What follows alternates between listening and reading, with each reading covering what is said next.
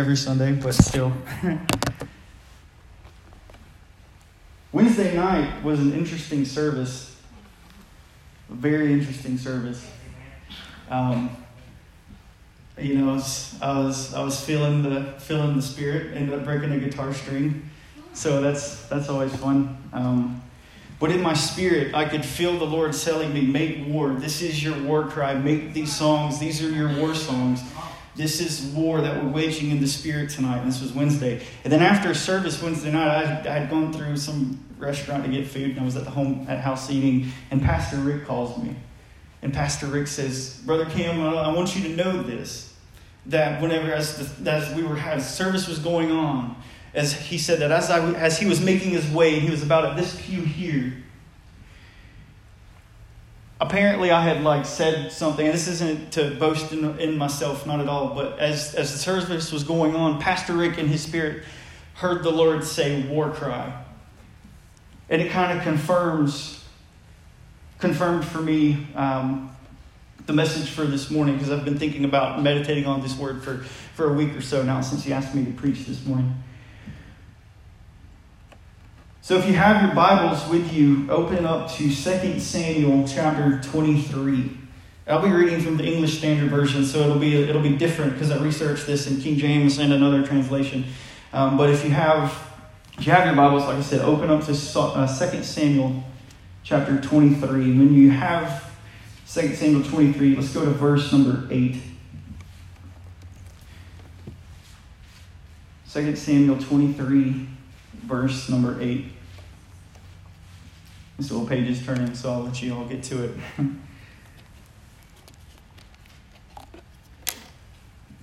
The Lord says, "These are the names of the mighty men whom David had. Josheb-Basshebeth attacked Midianite." Now, in a King James Version, it'll say something along the lines of "he who sits in the seat," instead of Josheb-Basshebeth, which Josheb-Basshebeth is the translation of that. And he says, "He was the chief of the three. He wielded his spear against 800 whom he killed at one time. And next to him, among the three mighty men, was Eleazar, the son of Dodo, son of Ahohi. He was with David when they defied the Philistines, who were gathered there for battle, and the men of Israel withdrew. He arose and struck down the Philistines until his hand was weary, and his hand clung to the sword. And the Lord brought about a great victory that day, and the men returned after him only to strip the slain." Verse number 11 says, "And next to him was Shammah, the son of Agi, the Hararite.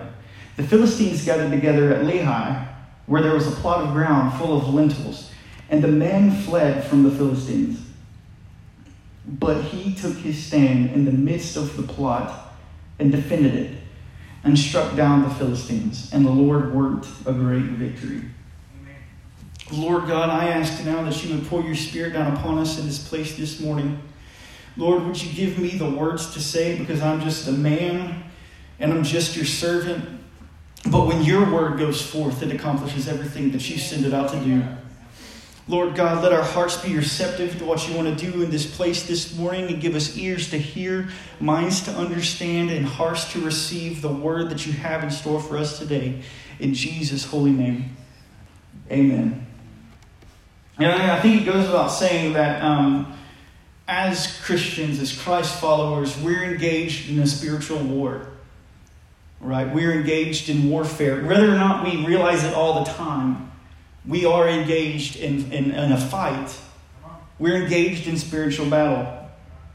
We're familiar with verses like Ephesians chapter 6, verse 12, where it says, "For we wrestle not against flesh and blood, but against principalities, against powers, against the rulers of the darkness of this world, against spiritual wickedness in high places." It tells me there that my problem isn't with my neighbor or my mom or dad, my family.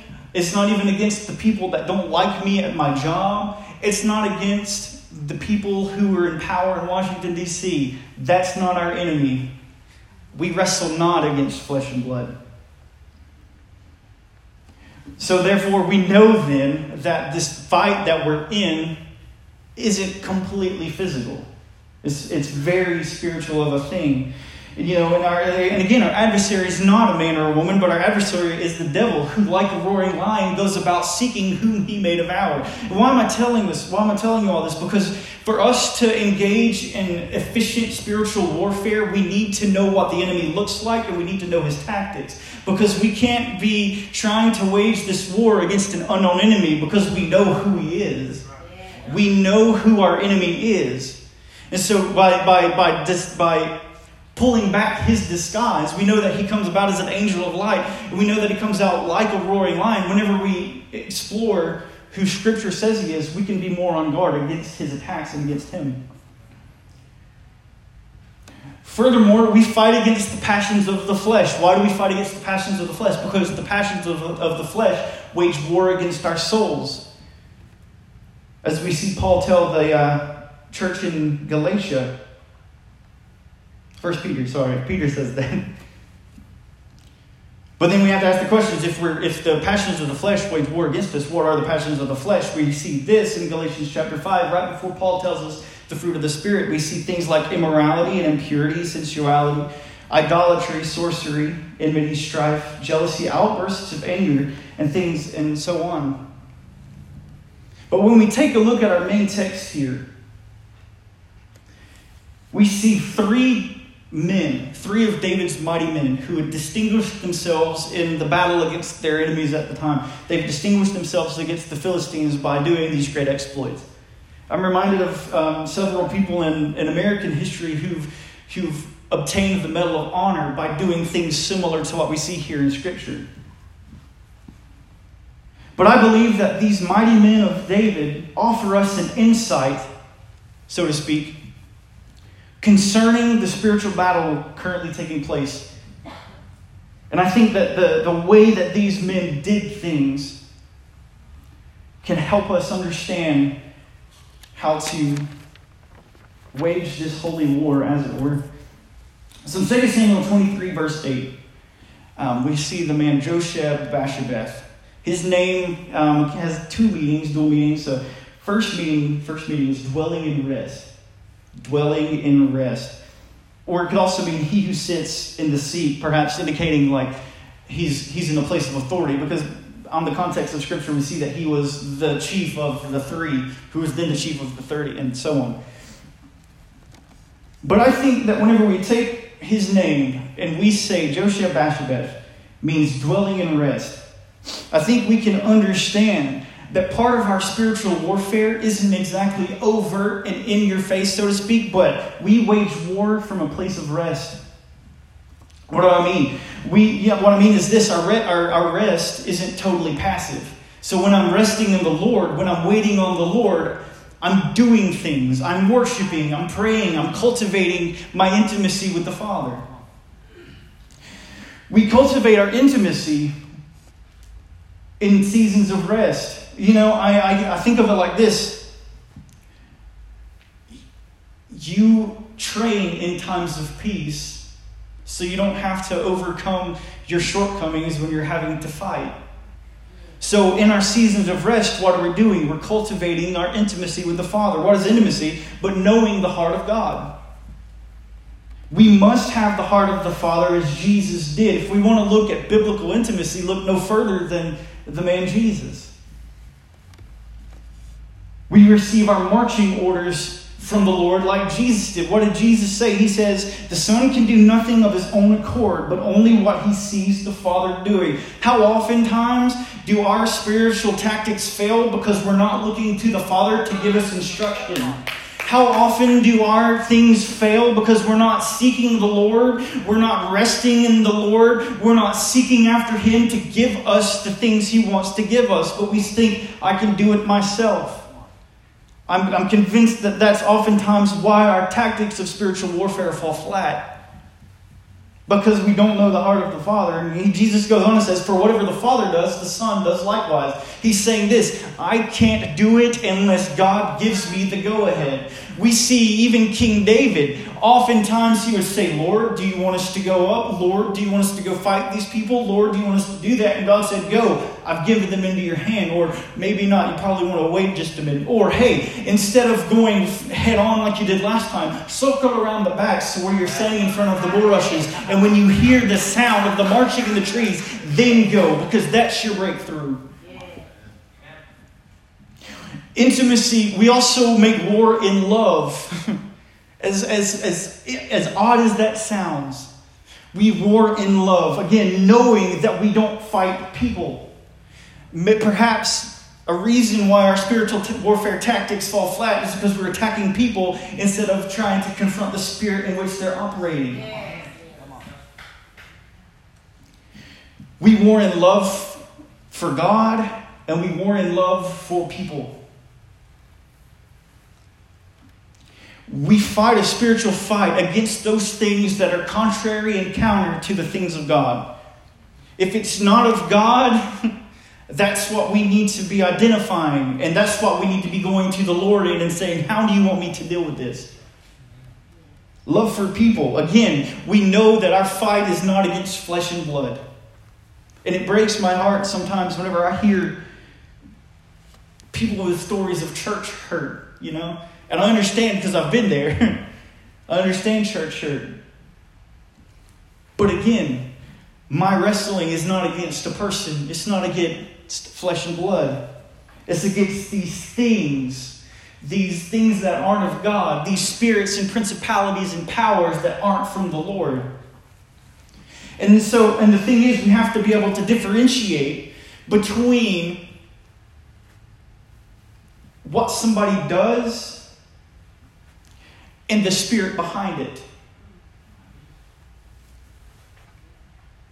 Because, again, we don't wrestle people. If we open our eyes, if we ask the Lord for discernment, I believe that we can properly identify the spirit that's at work in other people trying to keep us from achieving the victory that God has for us. Because if I can't identify the wiles of the devil, I might be in danger of him having his wiles on me. We need to understand that when we wage a war in love, that it goes beyond a person. I mean, look at how Jesus handled the demoniacs in Scripture. Did he try to wage a war against the people? Or did he say, get out of them and go into those pigs? You know? Secondly, along with intimacy, we cultivate war and rest when we pray. When we pray. How can we do the things God is telling us to do if we don't converse with Him? How can I get my marching orders if my ears are shut off to the Lord? How can I tell the Lord I'm willing to go into battle if He doesn't know that I'm willing to go? How can He know me if I don't know Him? How can I do the things that God has called me to do? How can I do the things that God wants me to do if we never even talk about it? You know, and it's almost cliche at this point where the pastor asks, you know, the people in relationships, like, how would your relationship, you know, be if you didn't talk to each other? You know, husband and wife, boyfriend, girlfriend kind of thing. I mean, it's the same thing with the Lord, but how much more is it with the Lord? If we don't know what He's saying, we can't do the things He's saying. We war in prayer when we turn the eyes of our spirit to the Lord. What prayer does, among many things, is so much more than a grocery list of demands for the Lord. But prayer is whenever I can take everything and push it aside and turn my eyes completely and solely on Jesus. I can look to the author and finisher of my faith. I can fall on my knees knowing that He's faithful and just. You know, by prayer, we draw near to God, and in turn, He draws near to us. James 4:8 would say, the thing is, prayer is not entirely one-sided. A lot of things in our faith there's more than just one side to the story when it comes to following Jesus. Draw near to me, and I'll draw near to you. Seek me and you'll find me. So it's not saying that I have to do all the work and I don't need to expect God to do all the work. But remember the prodigal son. When the prodigal was running down the street, the father didn't stand there smoke on the front porch. He ran to meet him. So in prayer, we come close to God and He comes close to us. And in prayer, we ask God like David did, search us and know us, search me and know me. And if there's anything in me that's not of you, that would hinder the mission, then let's get rid of it. Let's burn it in the fires of the Holy Spirit. If there's any vine that doesn't produce fruit in my life, cut it off. Whether that's a relationship, whether that's a job opportunity, whatever it may be. If it's not of you, then I don't want it. How many times do we get so complacent in our spiritual lives that we're trying to wage war while looking like the enemy? We draw near to the throne of grace when we pray. And when we do that, we receive mercy and find grace. We find these things that are needed so that we can cast off the works of darkness and put on the armor of light. What is the armor of light? The breastplate of righteousness, the shield of faith, the helmet of salvation, the belt of truth, the sword of the Spirit, and the shoes of peace. The armor of light is the armor of God. I boldly approach the throne of grace and say, Lord, I need you to clothe me in the armor today, every morning, every day, because I am in a war and I can't do it apart from you. I don't go to Saul. I don't go to some person, but I go to the Lord because Saul's armor won't fit me. Saul's sword won't work in my hand.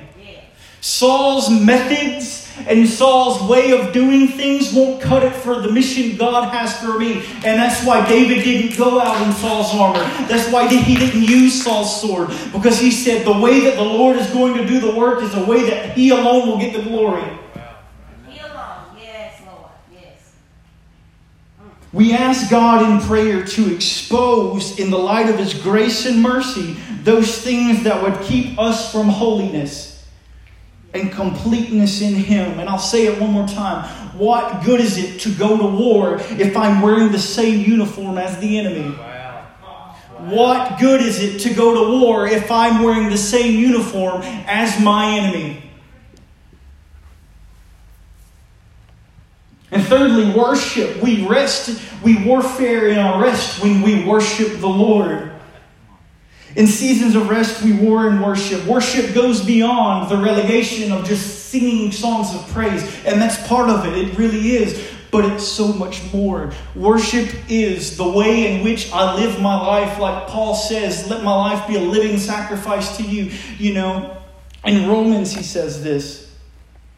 Worship is the high praises of God in our throats. So the things we sing, and it's the two-edged swords in our hands. Psalms 149 verse 6 says. Worship is our response to who God is. Because when I worship, I can have a Goliath in front of me, but when I say Jesus, Jesus, no other name than I know, that giant gets so small in the light of my God, how big He is. You know, I've also heard it said that probably the greatest battlefield is that of the mind. That of the mind. So whenever I mess up in my mission and the enemy comes at me with shame, I can say, oh, no shame, no bondage. Jesus breaks all of those shames, and I begin to worship the Lord, and I begin to magnify Him above every other device that the enemy would try to attack me with. Because when the enemy comes on the attack, I can say, no, amazing grace, how sweet the sound that saved a wretch like me. I can say things like, Jesus, Jesus, no other name that I know. I can say there's power in the name of Jesus that breaks every chain, that breaks every chain, that breaks every chain. And I can go to Scripture and find things that I can use to worship the Lord.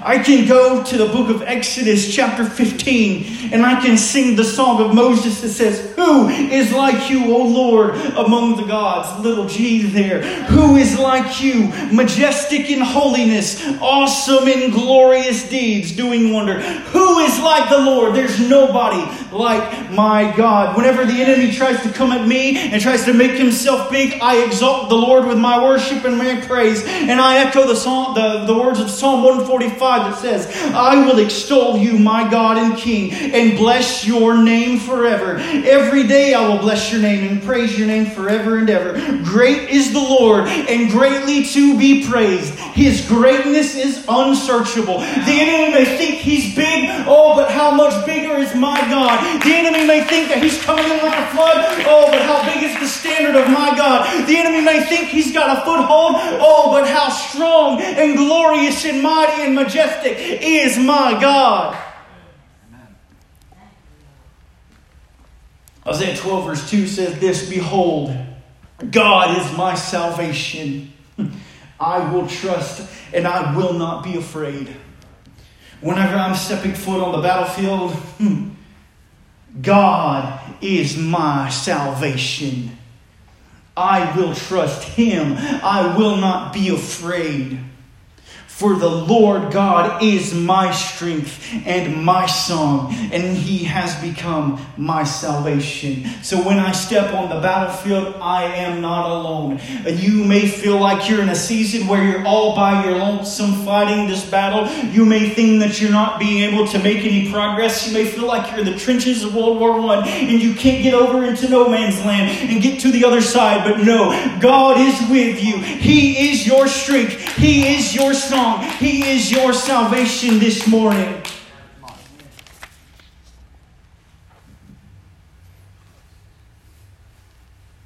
And He says in the Scripture, He will keep him in perfect peace whose mind is stayed on Him because he trusts in Him. So I can wake up and put on the armor of my God, set my feet on the floor, go into that battlefield knowing that Jesus is on my side. Second character we have here is Eleazar. We find his deeds in 2 Samuel 23, 9 and 10. We read this morning. So basically what happens here with Eleazar is that they see the enemy and everybody else retreats. But Eleazar rose and fought the enemy until his hand was weary. But the sword was still in his hand. I remember a story my friend told me. He had some military friends who used to carry the big M60 machine guns. And they would say that those machine guns were so heavy that the soldiers' arms would be locked in position as the longer that they would carry these heavy machine guns. But they would still carry the machine gun no matter how heavy it was. And it just reminded me of that in this story. Here's the thing. Everyone may leave you. Everybody may desert you. You may feel like, you understand that God is with you. You understand that He fights the battles for you. But it's encouraging, and let's not pretend it's not, whenever you have people alongside you saying, "We're going to get through this." But what do you do when even those people have left you? What do you do when even your friends who you trust, those spiritual brothers and sisters, mothers and fathers, desert you, it seems like? I would encourage you, hold fast to the word of the Lord.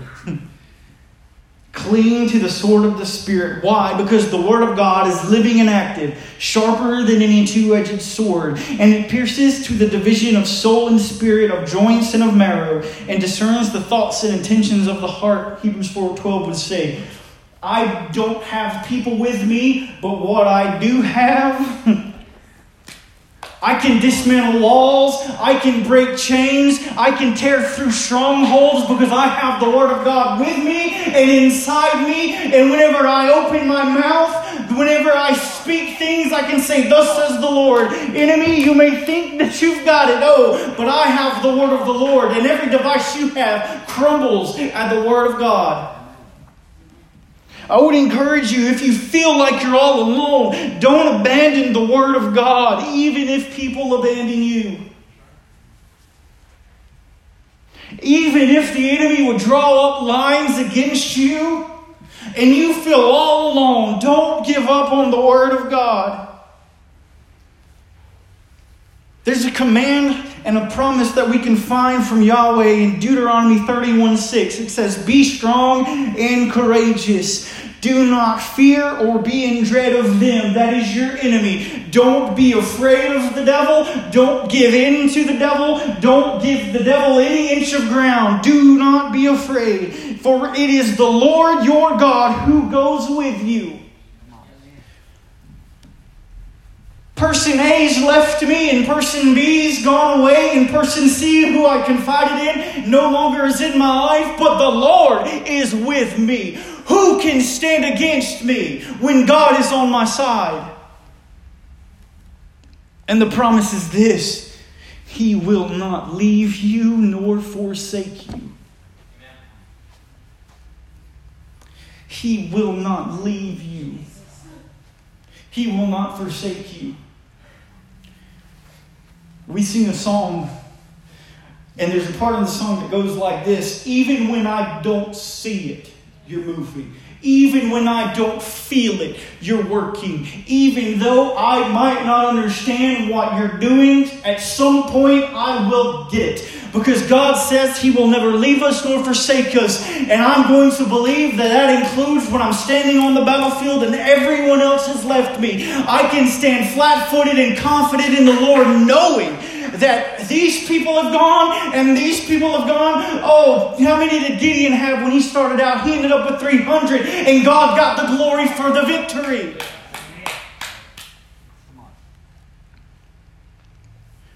Speaking of Gideon, there may even come a time where you feel like Gideon as he and his men are crossing the Jordan, or about to cross the Jordan. Exhausted yet pursuing. You may feel like you've been chasing and chasing and chasing the things that God has for you. You may be exhausted, but don't give up the pursuit. You may feel like you're grinding your wheels, but don't give up the pursuit. You may be tired, but don't give up. You may be exhausted and you may still yet be pursuing. But here's the kicker. Their victory was just on the other side of the Jordan. Your victory is coming soon. Your breakthrough is coming soon. It's on its way.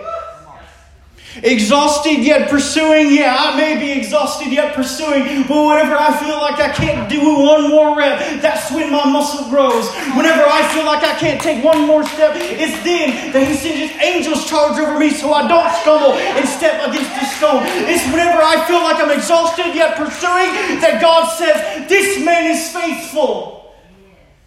My victory is just on the other side of the Jordan. These 5 kings that I have to kill to get the blessing are just on the other side of this river. And there's no water, and there's no mountain, there's no ditch, and there's no hill that can keep me from achieving the victory that God has ordained for me to take.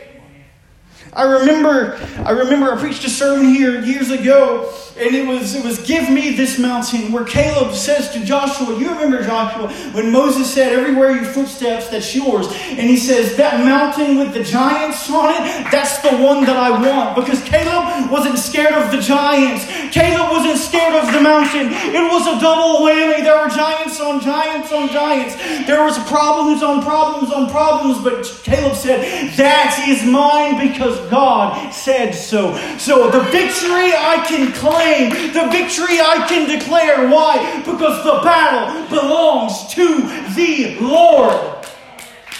Give me this mountain. Give me this mountain. The mountain with the giants on it belongs to me. The victory that God has promised belongs to me. Why? Because the battle belongs to the Lord. You may be alone. You may be tired, but don't give up. Here are the words of Jesus in Matthew 24. It says, the one who endures to the end will be saved.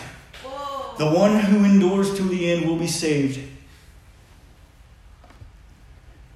Hebrews 10:23 also says, let us hold fast the confession of our hope without wavering. Let's hold on to it. The promises of victory that we find in the Word of God. steadfast, unwavering.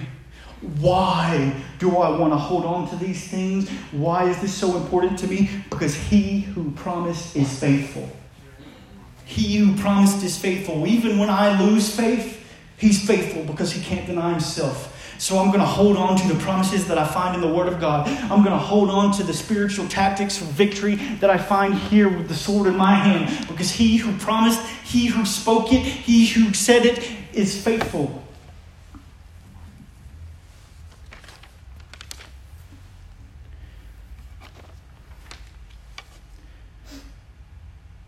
Jehoshaphat said a prayer in 2 Chronicles. He and his men were severely outnumbered. He looks to the Lord at one point in his prayer and he says, God, we don't know what to do, but our eyes are on you. I may not have an idea of what the next step in the plan for victory might be, but my eyes are on you, Jesus. I may not understand why the things are happening the way they're happening, because I thought that I'd have the victory by now, but my eyes are on you. I may be tired, I may be at the Jordan, I may be at this obstacle that's in my way, but my eyes are on you. I may be at the foot of the mountain with the giants crawling on it, mocking me and making fun, but my eyes are on you, Jesus. I may be at the cusp, I may be at the edge when it all seems so hopeless, and I may be at the very end of my rope, at my wit's end, but my eyes are on you, God. I don't need to have the answers. I don't need to have a plan. Because I have a sword and I have a God who's greater than anything that could stand in my way. So I may not know what to do, but my eyes are on you, God. Our third individual that we want to take a look at this morning is Shammah. I like his name. I don't know why. It's just fun to say. 2 Samuel 23, verse 11. Now, Shammah of the three, he's probably my favorite of the three. It is a similar story with Eleazar. His friends, his fellow soldiers, deserted him. But he held his ground. He stood his ground in a field of lentils. He was in a crop field. Now, I guess lentils, you can make soup with lentils. Maybe bread? I don't know. But he defended the ground. He defended the plot, the lentils, against the enemy, and he defeated his enemy there. I was meditating as I was writing this sermon yesterday, and I said, well, what is the lentil field? What is the plot of lentils? And he's like, well, it's many things, but I think today for us, our plot of lentils is the word of the Lord. I think that our plot of lentils is the word of God. And I'll tell you why. Because doesn't it seem like the written word of God is under attack right now? Doesn't it seem like institutions set up by God are under attack right now? Doesn't it seem like there are things happening in our nation and in our world that would allow the enemy to have opportunity to cause us to doubt? So the enemy will assault the word of the Lord in an attempt to cause you to doubt. How do I know that this is possible? Because when we go back to the beginning, in Genesis chapter 3, verse 1, Satan goes to Eve and he says, did God really say? And then she says, well, I mean, God said not to do this because we'll die. And then Satan was like, you're not going to die. That's not going to happen. And then if we go further to around 2,000-ish years ago, we look at Jesus. The enemy, Satan, tempts Jesus in the wilderness, and he starts attacking Jesus, and he says, are you really the Son of God? Are you really who you say that you are? So for Eve, I would say that the plan to insert doubt for Eve was successful. but the plan to insert doubt for Jesus was not. Now here's the good part. Being Christians, Christ followers, being born again by the Spirit into the family of God, being co-heirs with Jesus, we have the equipment needed to resist the devil so he will flee from us. We have the ability, we have the power, for the same power that rose Jesus from the grave lives inside of us. And I would contend that the same Spirit that rose Jesus from the grave empowered him to resist the enemy and not give in to the temptation. We have access to that same power, that same Holy Spirit. And again, we see today, if you're to turn on the news, you can find the enemy attacking and assaulting the sanctity of life, the institution of biblical marriage, and we can even see the enemy attacking the authority of the Bible itself. And I went back and I couldn't find it. Maybe it was taken down on Facebook. There's a church somewhere in the United States that questions everything that anyone in this house has ever been taught about the Bible. Specifically, that it's not the Word of God. If that's not a satanic attack on the Word of the Lord, I don't know what is.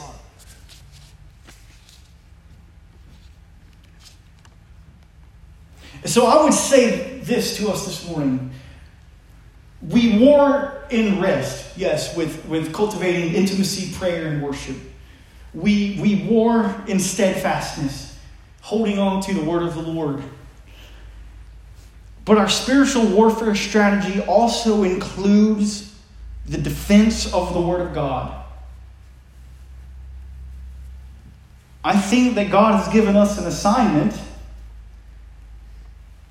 to defend, thus says the Lord. Whenever it comes to Genesis 1:1 to Revelation 22:21, I think. Because this Bible is under attack. I was sent a screenshot of a political leader in our nation saying that God has no place in the House of Representatives. I've been sent these things, and I've seen on the internet things from churches in our state even saying that this isn't the Word of God. It's just an idea or things of that nature. But I'm here to say that all Scripture, from the book of Genesis to the book of Revelation, is breathed out by God. This is the Word of the living Almighty God, who sits alone on the throne of heaven. There is no other way by which we can know who He is than through this Word and testing our experiences against this Word. Because here's the thing. Here's something to think about. If I get a dream in the middle of the night, or if I get a vision, do I run with that vision, or do I test it against this word to see if it's actually from the Lord or not?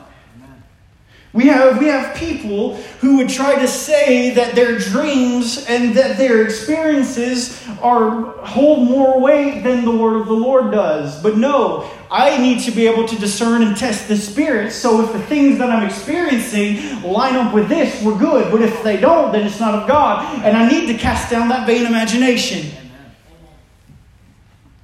All Scripture is breathed out by God. It's God-breathed. It's inspired by the Lord. And it's profitable for teaching and reproof, for correction and for training in righteousness. In my opinion, this is the ultimate authority by which I should live my life.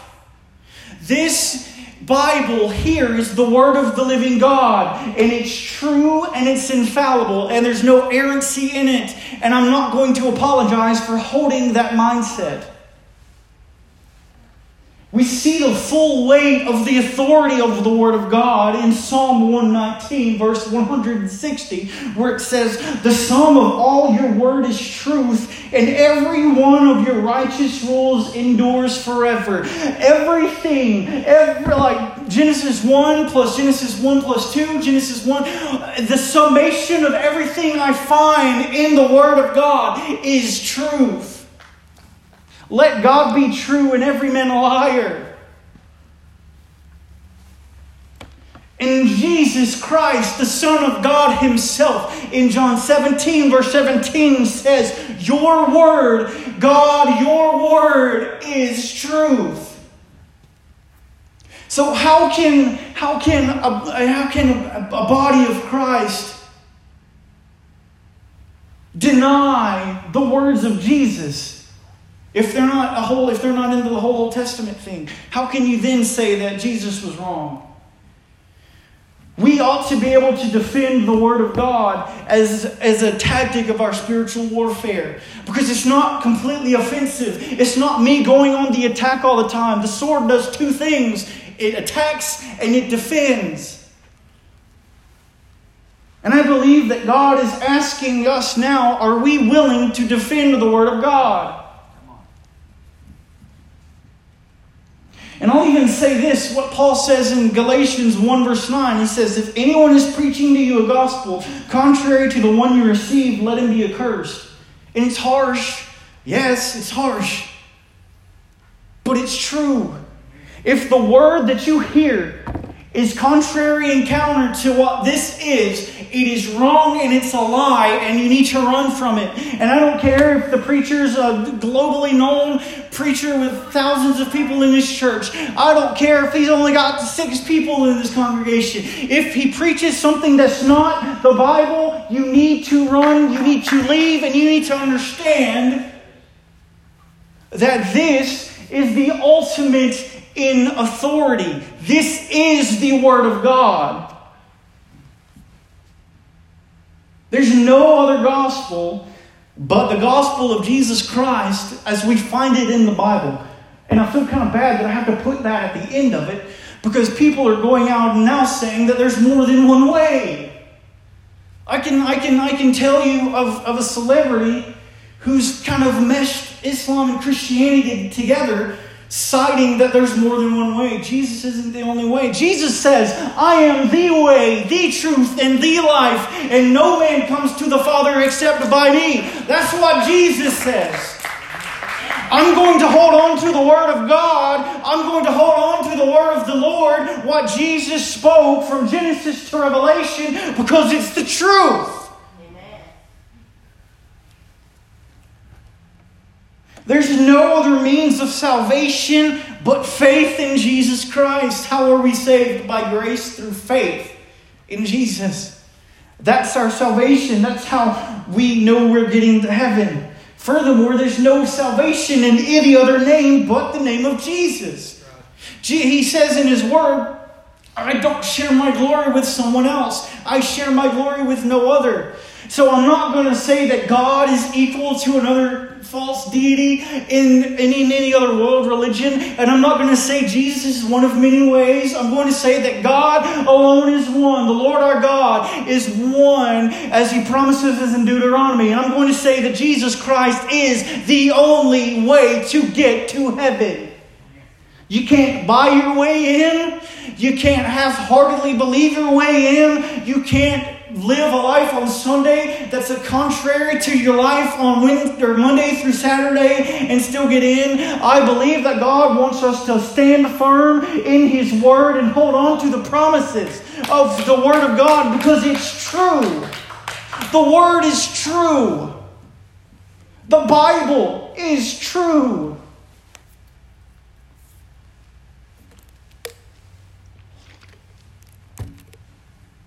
You know, also we were admonished in the Old Testament, again looking in Deuteronomy chapter 4 this time, to defend the Word of God against people who would seek to omit things from it or add things to it for the sake of furthering their own theological agendas.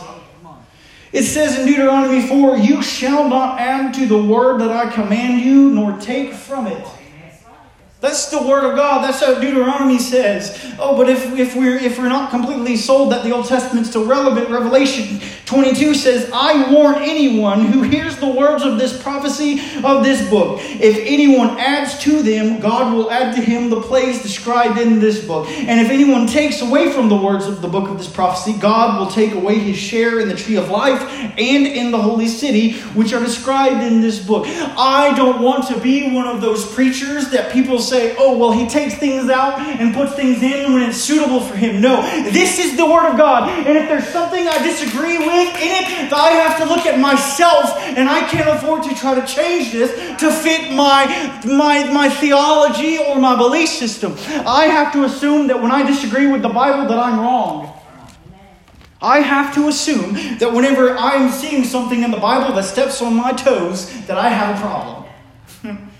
I have to be humble and mature in the Lord enough to say, God, I don't understand this, and I may not agree with it, but that's something that I need you to work with me on because you're true and I'm not. You're like I said earlier, let God be true and every man a liar. And if I have to submit myself to the wilderness again, and if I have to humble myself so that He can put me through the fire and cleanse me and purify me so I can come out like shining gold, then I'm going to do it. I'm going to do it if I find a thing in here that I don't agree with. Because it's not that this is wrong, it's that I have a skewed idea of what the Word of the Lord is. Why am I bringing it? There's a version of the Bible. I'm going to use air quotes because it's called the Queen James Version.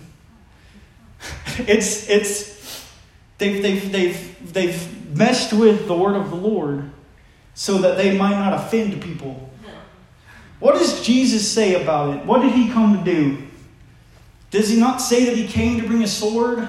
The sword meaning the Word of God, which again we know is alive and sharp and powerful and active, sharper than any two-edged sword. And then it goes to things that are in me that aren't supposed to be there, and it cuts it out. This is the Word of God, and it's true, and it's infallible, and it's inerrant. And if there's anything that I disagree with in it, the problem is me and not the Word of God. So we have an assignment this morning from the Lord to defend the Word of God.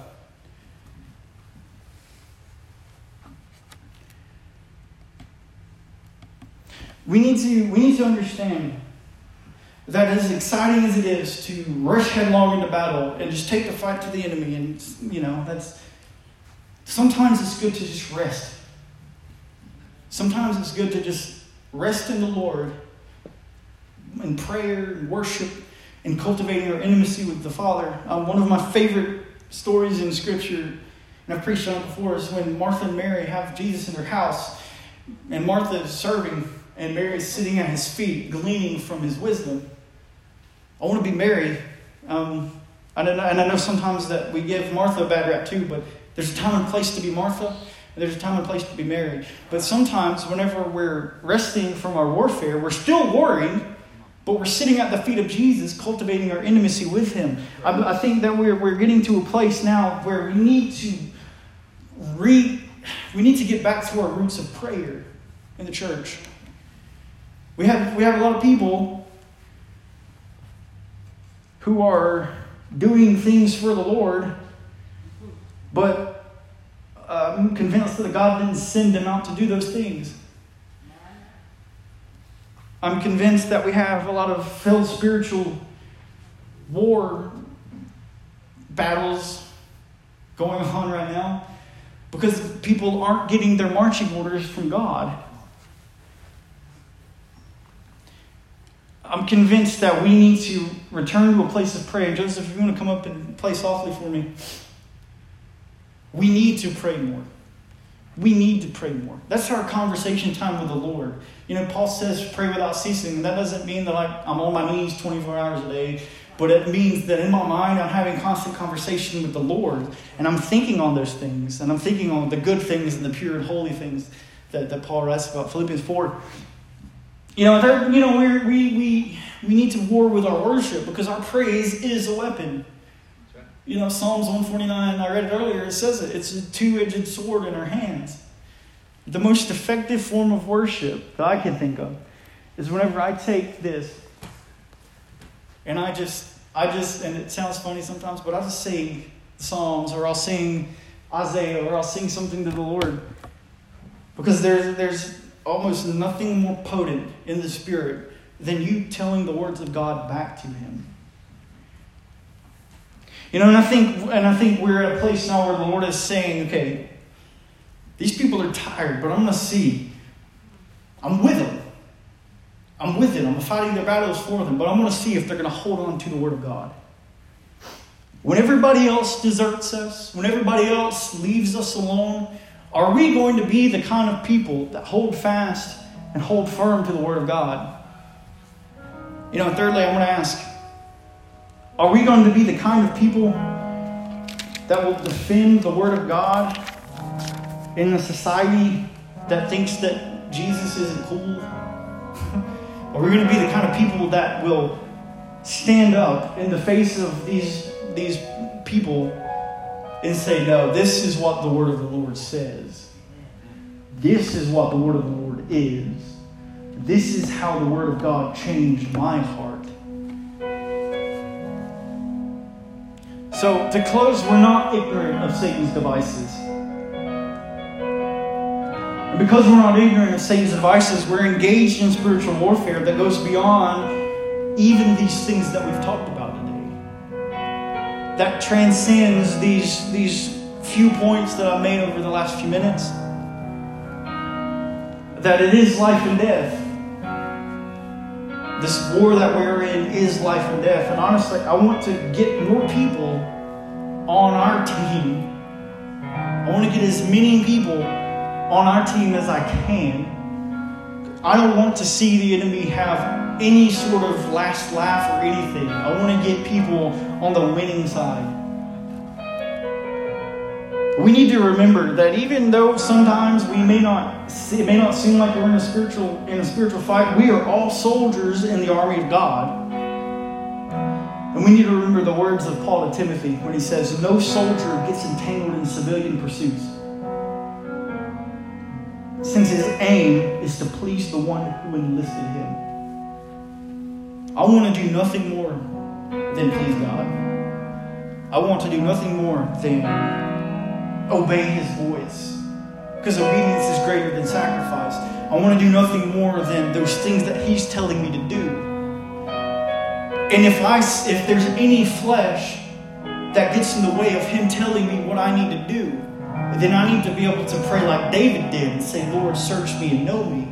If there's any grievous way in me, then let's deal with it. Let's burn it away. Let's cast it off. Let's cut it down. It's going to hurt. But I can't go into battle looking like the people I'm trying to fight, the principalities I'm trying to fight, the powers I'm trying to fight, these spiritual wickedness in high places that I'm trying to fight. I don't want to look like them. I want to look like Jesus. So now I'm going to ask a couple of questions. Just stand with me this morning. Where are the mighty men?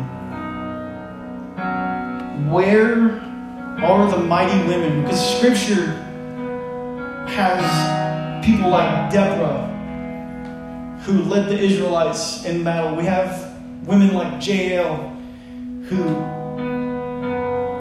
killed a general that was on the enemy's side. We have people like Esther. We have people like Ruth. So where are the mighty men? Where are the warrior women? Where are the consecrated ones? Where are the Nazarites of God who will fight the good fight?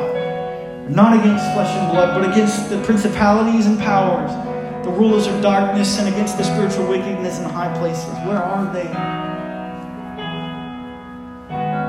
I believe that now is the time to stand firm and fight.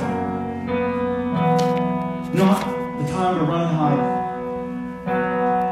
So I'm going to pray. If you want to come to these altars and seek the face of God, feel free to do so. If you have a need that you want us to pray with you about, just come and we can pray with you, because the fervent prayer of the righteous man availeth much. It's the prayer of faith that's effective. But if you want to come to these altars and get your marching orders from the Lord, we can do that too. Lord God, I bless your name this morning, and I thank you for your word that's true And I thank you for your goodness, Lord, that transcends every attack of the enemy, Lord. I thank you, Father God, that you're faithful and just to complete the work that you've started in this, Lord. I thank you, Lord, that whenever we go into the field of battle, we are not alone, but it's you who goes before us, like you went before the children of Israel in fire and in cloud in the wilderness, Lord. God, I thank you so much for your mercy and your grace, Lord Jesus. I thank you that you are a man of war, that you are victorious in every battle that you fight. And Lord God, I thank you so much, Lord, that the victory is ours because the battle is yours. Oh God, make our hearts tender to your goodness, Lord, to your word, Father. Search us and know us now, Lord God. And Lord Jesus, I ask that you would pour your Spirit down upon us now in this place. Speak to our hearts, Father, in Jesus' holy name. Raise your people up now to rest when we need to rest, to be steadfast and faithful, and to defend the word and promises of God. Oh, Lord Jesus. Praise you, Father God, in Jesus' name. Lord, now as we meditate on your goodness for a few moments now, and we turn our eyes to you, Jesus, and we exalt you above every distraction or any